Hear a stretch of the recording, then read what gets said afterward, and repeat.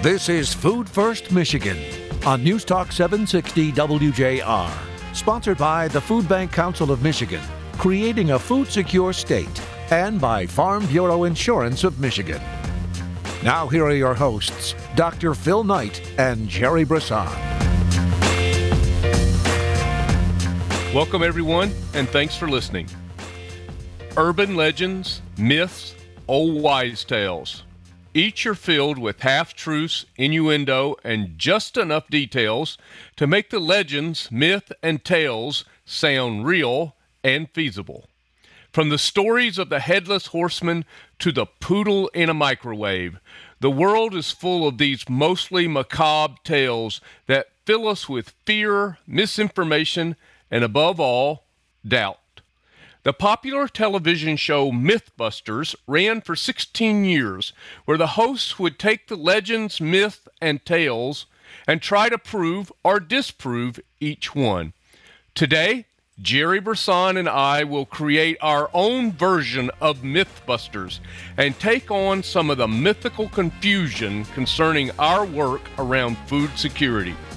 It isn't quite Bill Murray and Dan Aykroyd of Ghostbusters, but it's the next best thing when Jerry joins me next to bust some myth on this edition of Food First Michigan.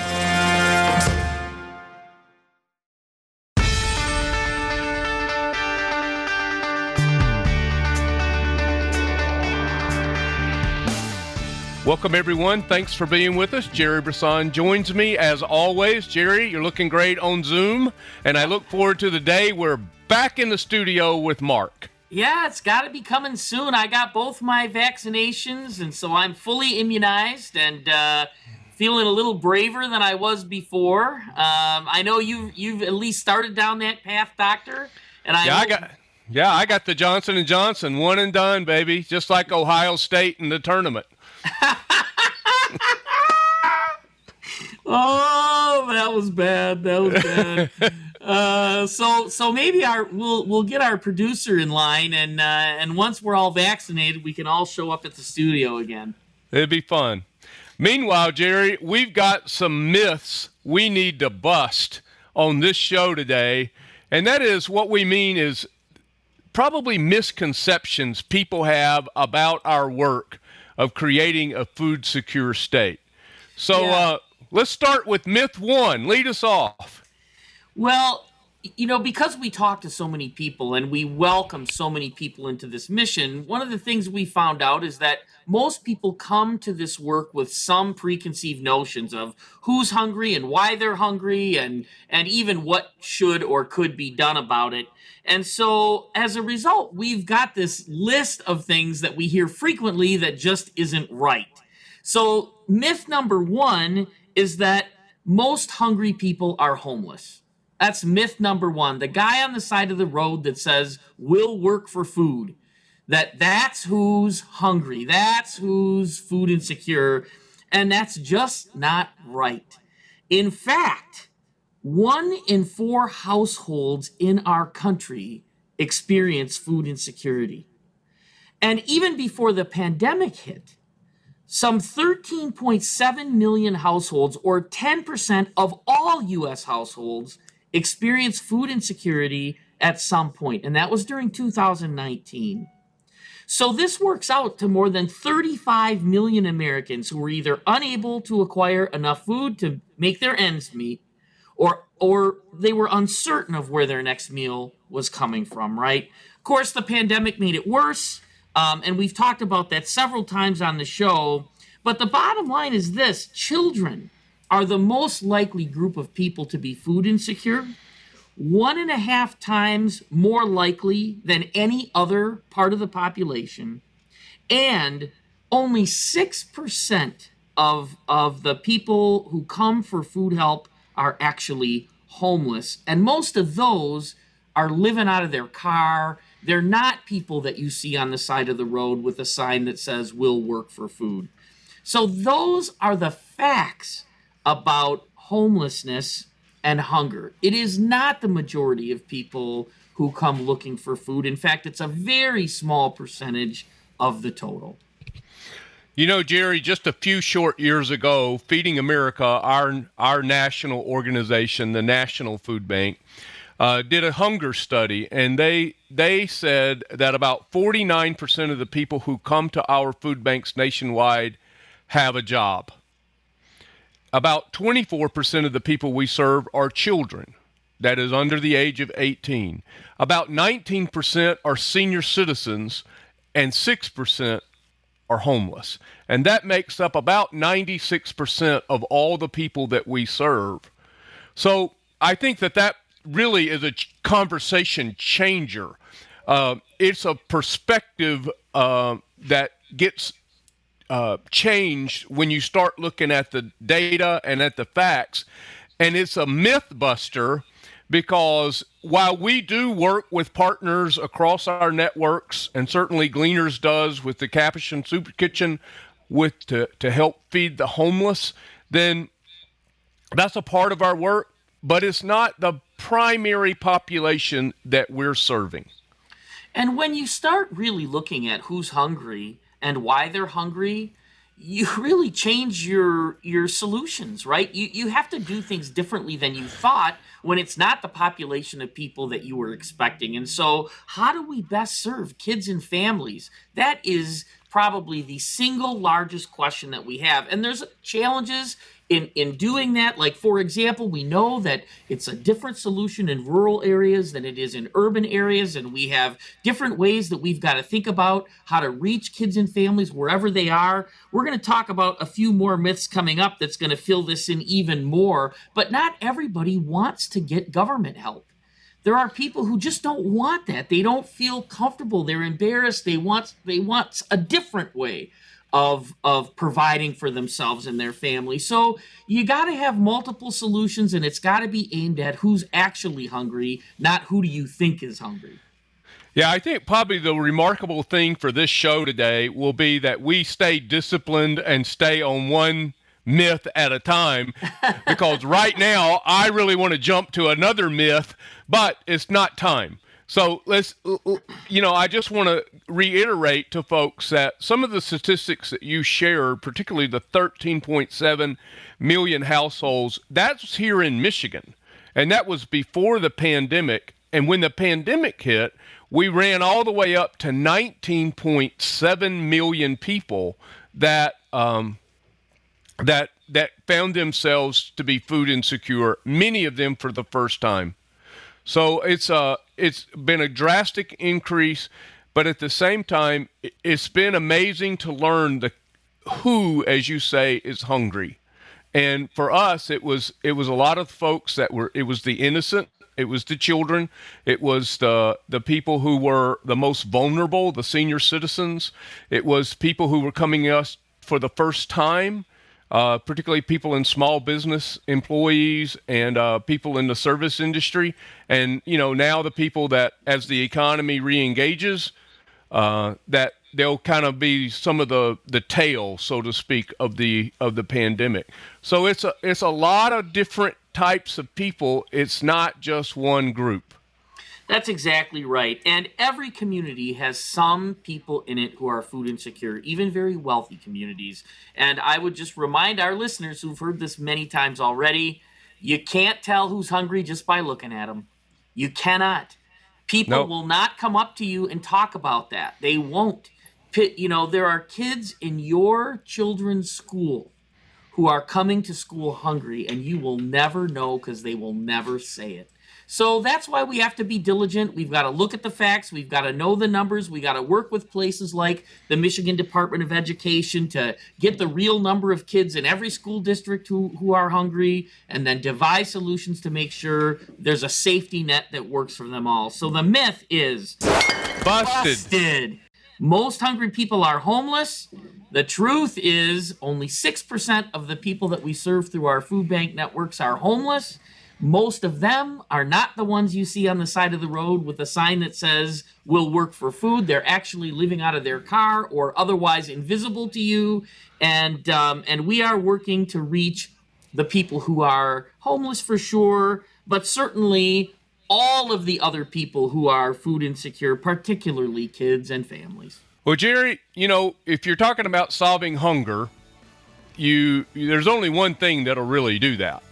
Now, if you're talking about creating food security, that's a much deeper conversation about policies and wages and all the work supports that come into play.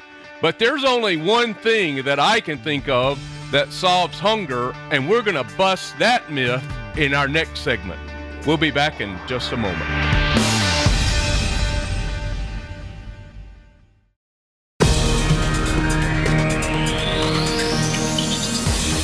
Contact the Food Bank Council of Michigan at fbcmich.org. Now back to more Food First Michigan with Dr. Phil Knight and Jerry Brisson.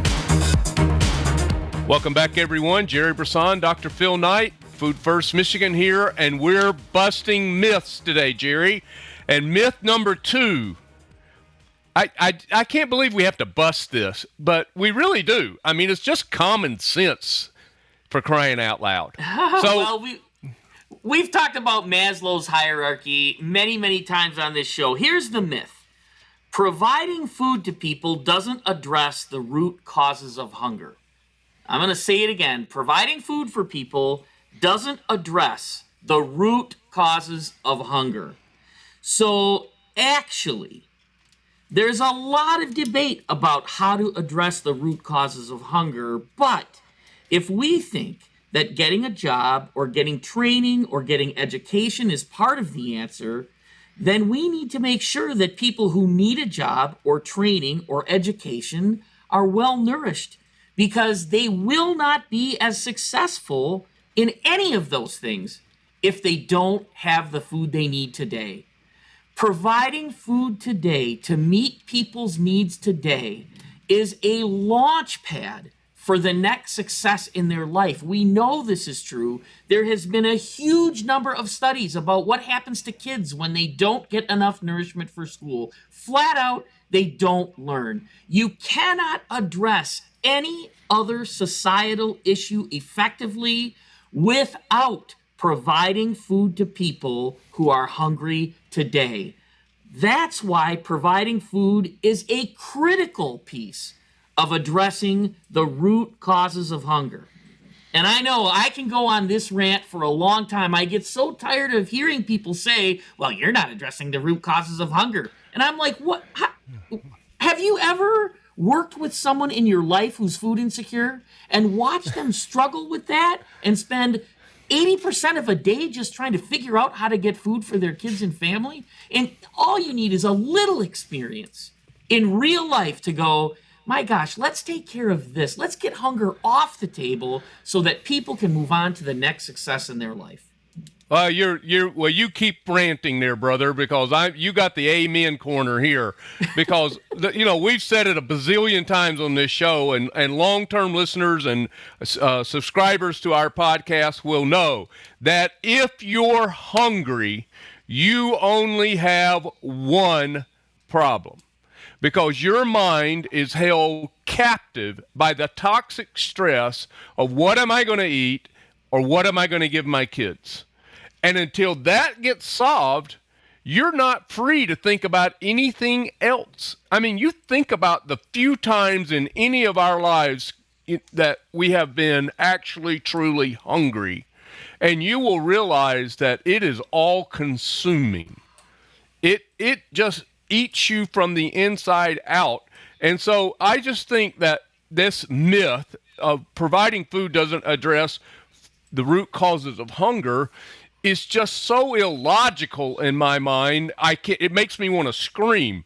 I mean, come on. That's why we named the show what we did. What's the name of this show? Food First, for crying out loud. Because we know that no one can find their next success until, as you said, hunger comes off the table. And I want to make one more point about this. We know that providing food doesn't solve all problems for all people. We know that. But we also know that if you don't provide food to people who are hungry today, it's going to cost a lot more later to fix the problems that are caused because people are hungry today, whether that's education or healthcare or even, quite frankly, the criminal justice system.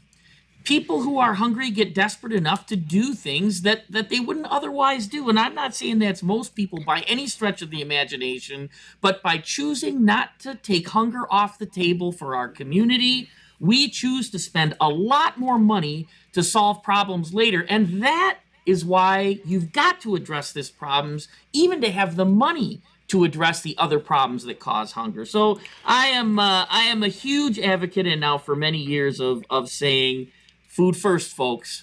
Food first. Yeah, I agree with you, Jerry. And one more cost factor.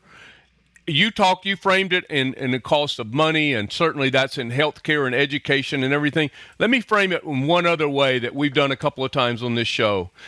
When we don't put food first and solve hunger, what we lose cannot be what we lose most. What's the most valuable thing is lost human potential. If they're not well fed, they won't be well read. And if that's true in the third grade, it's also true in the third year of college. And that is Michigan's future workforce.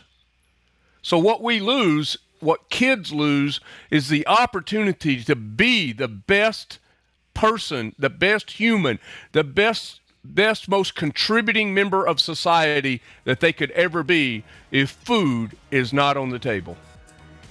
So the myth providing food does not address the root causes of hunger is busted.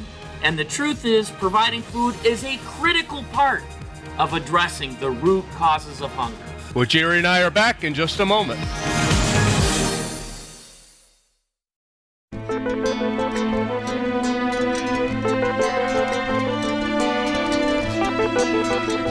Food First, Michigan. Once again, here's Phil and Jerry.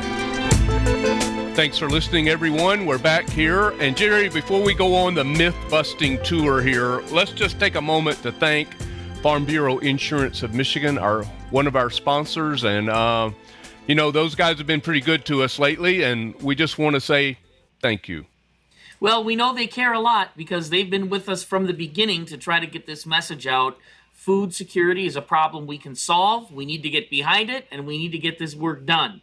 We got to change the conversation from one of despair to one of hope, and then we got to do the work. So I'm really happy to be walking with them on this path and delighted to have met many of the people from their companies. And I can tell you, I don't know anybody that cares more. They're great people over there.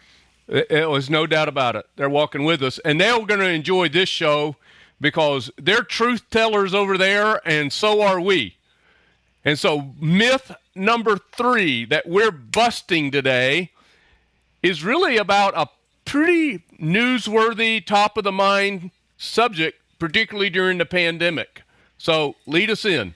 Yeah, so here we go. This one should get us a couple of remarks, I'm sure. So SNAP, which used to be called food stamps. Some people say SNAP is the best way to solve hunger. That's the best way to do it. Now, here's what we're going to say about that. We know that food stamps or SNAP is a great program. It's important, it's largely effective, and it has been proven to reduce poverty in America. So we don't want to give the impression that SNAP isn't important or a very good tool to have to solve hunger. It definitely is. But 37% of the people we serve who qualify for SNAP don't get it and don't want it. And there's reasons why people don't want to enroll in government programs. Sometimes it's because it's difficult. Sometimes it's because they don't want to feel like they're dependent on the government. Sometimes it's because when people need help, they want to quietly take care of it themselves rather than feel like they're putting themselves out in a very public way to say, look, I'm getting government help. And they don't want to go to the store and use that special card. They feel like it's just not something they want to do. Some people just feel that somebody else needs the help more than them. And there's this huge, impression that everybody who's at or near the poverty line just goes running to the government for help, and that just simply isn't true. And that's why you can't solely depend on government programs to solve this problem. You've got to have solutions that work across the spectrum. So that, again, I want to be careful to say SNAP is important. It does reduce poverty. It has been effective, but it's not necessarily the best solution for everyone. And there's some reform that's needed in SNAP too, that really does deepen some of the problems for the people we serve, particularly the fact that you can use SNAP dollars to buy soda pop and potato chips. That's not healthy. And it's not improving the health of the people that we serve. We've got to look at the program realistically and say, maybe if we reform the parts that don't work, and maybe if we acknowledge that not everybody wants this kind of help, we can make SNAP more effective, more affordable, and give people the solutions they need in total to solve their food insecurity problems. Well, I like those thoughts, Jerry. Let me see if I can piggyback a couple of those. And the first one would be, I think part of the value of SNAP that it proved during the pandemic to be the quickest, fastest way to get help to people. It was a system that could be ramped up quickly, and it was. And then we added another program that was very similar to it called Pandemic EBT. So these were, in the midst of this worst public health crisis in a century, the government was able, through their state government partners like the Department of Health and Human Services here in Michigan, were able to get food to people via SNAP, via PEBT quickly. And that was really important because one of the things that I think people learned about our work was that we don't have millions of pounds of food sitting around our warehouses not already committed to go someplace. So when last March, when the stay-at-home order came into place, so okay, we need to get food banks, we need to get food to people that are in need. And we're like, whoa, time out. All the food we have in our warehouse is already going someplace. So the quickest, fastest way to help people was to ramp up SNAP. And I really like that aspect of it. But then another point that you make, and I think you make it very well, is that not everybody wants help in this way. And there's never going to be, on a multi-layered, multifaceted problem like food insecurity, there's never going to be one solution. It's going to have to be a multi-pronged approach so that people get the help they want and need, how they want and need it. And that way we know that the food is actually going to be consumed. And if it's not consumed, I think you've taught us that that's really waste. The third point I want to piggyback with you is the evaluation of SNAP. Now that seems to be taboo. That seems to be taboo with a lot of people. Absolutely. That you can't touch it, you can't talk about it, you can't evaluate it. That's like you're against it. That's not what we're saying. We're saying let's evaluate it like we do any other program so that it can become better, more effective, less costly. We do that with all the programs we run and within all of our food banks. We do an evaluation. Why can't we do an evaluation of SNAP and find out a way that we've got a third of the money going for to support the food chain? We got a third of the money in SNAP going to buy what any of us, I think, would say not the best food. And we've got a third of it being used for its intended purpose. So here's a myth. Here's a question I have. Why in the world are we trying to solve hunger using SNAP at retail? The highest, most costly food in the entire chain. Tell me that, please. When we have a point of sale system that we could program any way we needed to. Yeah, I mean, these are the issues that we've got to be willing to discuss, right? If any program becomes so sacred that it can't be evaluated and talked about for what's working, what's not working, and what could be better, we've made a mistake. SNAP is a great program. It does a lot of things, but it needs to be better. If we're going to have a food secure community, we have to do the best we can with every dollar we get. Now, again, I know the arguments about it supports the economy and it stimulates spending and it's very dignified, right? People can go and get what they want. And so I understand the value of those things, and I think those are critically important to talk about, but they're not the only critically important things to talk about. I can tell you this, the three big reasons that people need help in terms of food, needing food for their household is unemployment, a health concern, and the loss of a loved one from their home. Those are the three biggest reasons.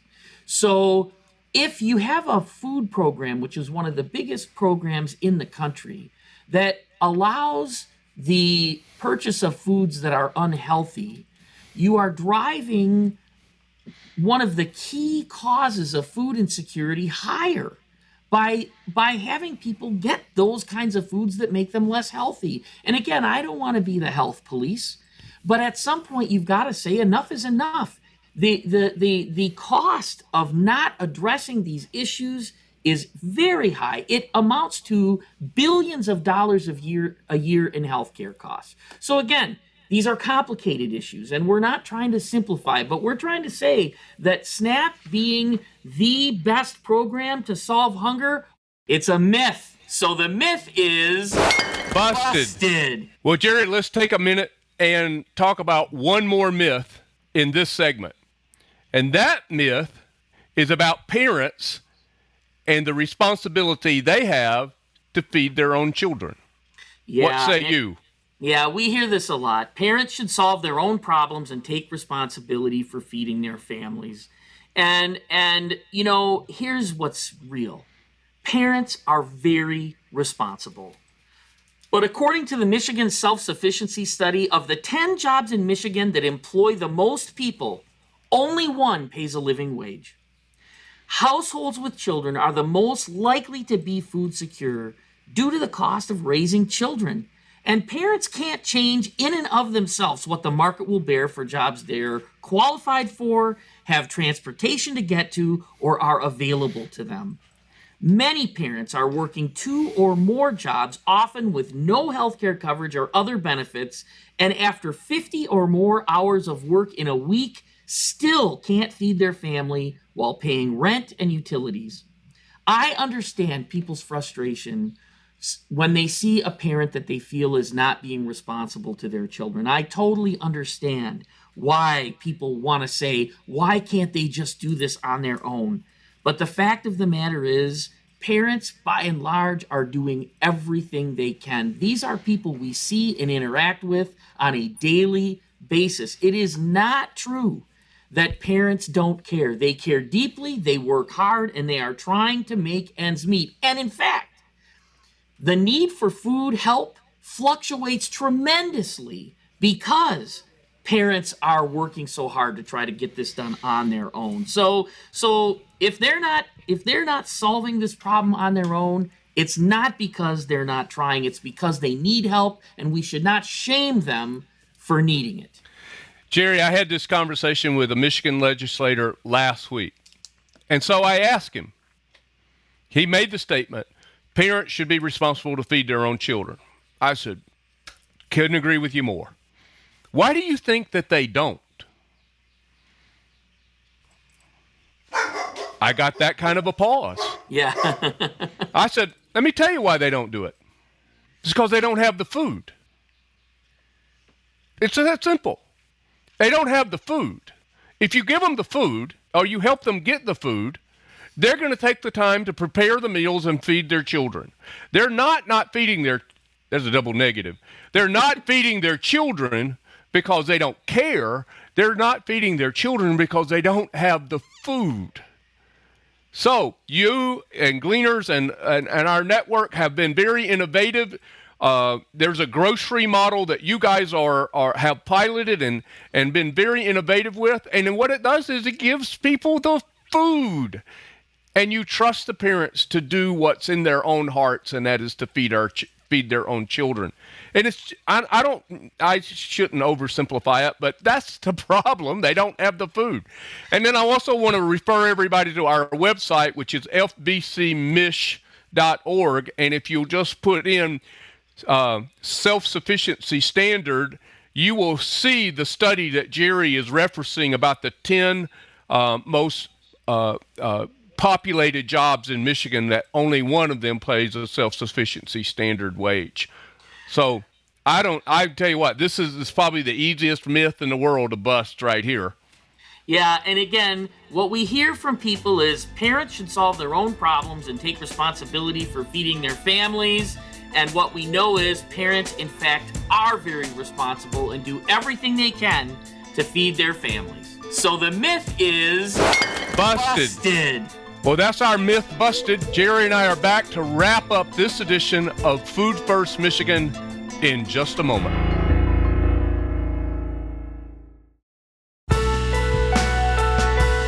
Thanks for listening, everyone. Jerry Brisson, the myth buster extraordinaire, and myself, Dr. Phil Knight.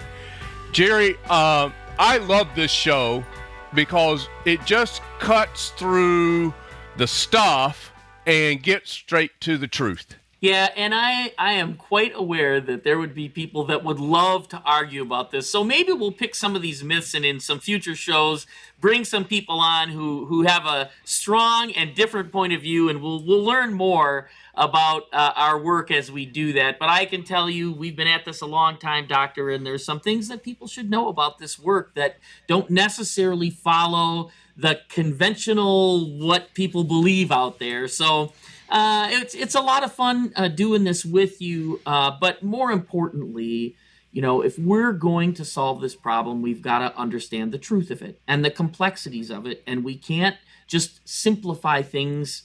We've got to make them what they are. Some things are simple, but many things aren't simple. And what do I like to say? The less you know about a problem, the easier it is to solve, right?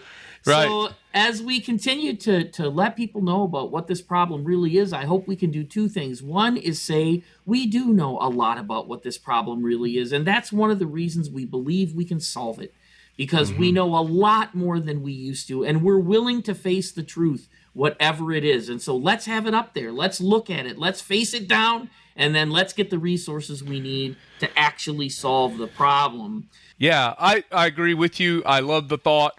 You know, it's the idea that we bring out our perspective on some of these myths that affect our work, right? And as you said, there are people who will probably vehemently disagree with us on some of our myth-busting logic. And that's okay. That's okay. I think we are a group that wants to add chairs to the table. We do not want to take chairs away. We think this is a community problem, and it will take the community to solve it, and that means you have to have the voices of the community in the room in order to sit down and have the dialogue necessary to create solution. And that includes, quite candidly, the perspective that comes from the people that we serve, the client perspective. And without that, it's not right. It's not best. There's a bit of saviorism in that, and I don't think that's what's in any of our hearts. We want to come alongside of people and help them where they're at.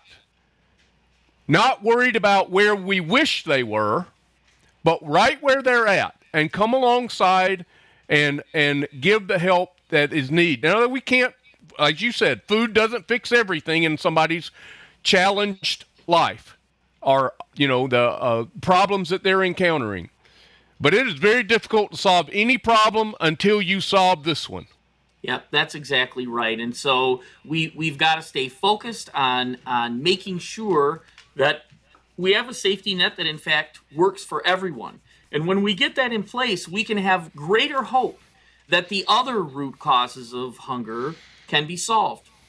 And so it's been our purpose, by and large, on this whole show to drive that idea forward. And as you say, we know we need to bring more people to the table, people who win when this problem is solved. We have. And we've heard from people from healthcare, people from government, people from education. You know, we've heard from business owners and other leaders in the community who realize that if their employees are coming to work hungry, that's not good for their business, right? So how do we work together with everyone who has a vested interest in this to resource this problem correctly? And that just doesn't mean more. It means better too. It means making improvements to things that we know don't work and not being afraid to say, this is good, but it needs to be better. Well, Claire Babineau-Fontenot, our CEO for Feeding America, said that she wanted to add chairs to the table. And I love the imagery of that. But let me just tell you, if you're going to come sit at this table, here's a condition, I think. You have to come ready to listen in order to learn, not just to reply. And I think when we come ready to listen and to learn, then we can gain. But when we only come to listen to reply, we're only going to lose. Yeah, I mean, I think that's a great principle to solve any complex problem for sure. Or sometimes as I'm leaving the house and talking to my wife, listening to learn is the most important thing I can do for the whole day. Yeah. You don't have to get too complicated. It's universal application for that principle, I think. We would all serve ourselves better to listen to learn.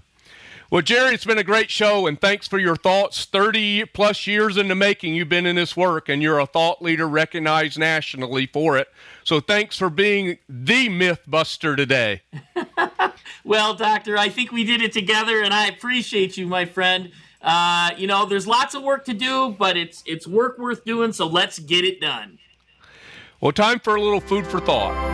Reportedly, Aristotle said, "It is the mark of an educated mind to be able to entertain a thought without accepting it."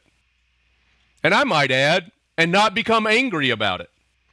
And perhaps if Aristotle were alive today to utter this gem of wisdom, he would replace educated with developed. A mind that is developed, especially in critical thinking, is one who can hear, listen, and learn from someone with whom they do not agree. Challenging the myths around our work is important. And today, Jerry and I have done just that. And we will continue to take on the unchallenged, undisciplined thoughts about our work, why it matters, and what is the potential for and the consequences of a hunger-free community. This is the kind of thinking that solves big problems, a philosophy that adds chairs to the table, but with the idea that solutions for our toughest challenges will always need to be bigger than just me. To do that, you can help us by keeping food first, folks. Food first. Food First Michigan, presented by Farm Bureau Insurance of Michigan and by the Food Bank Council of Michigan, creating a food secure state.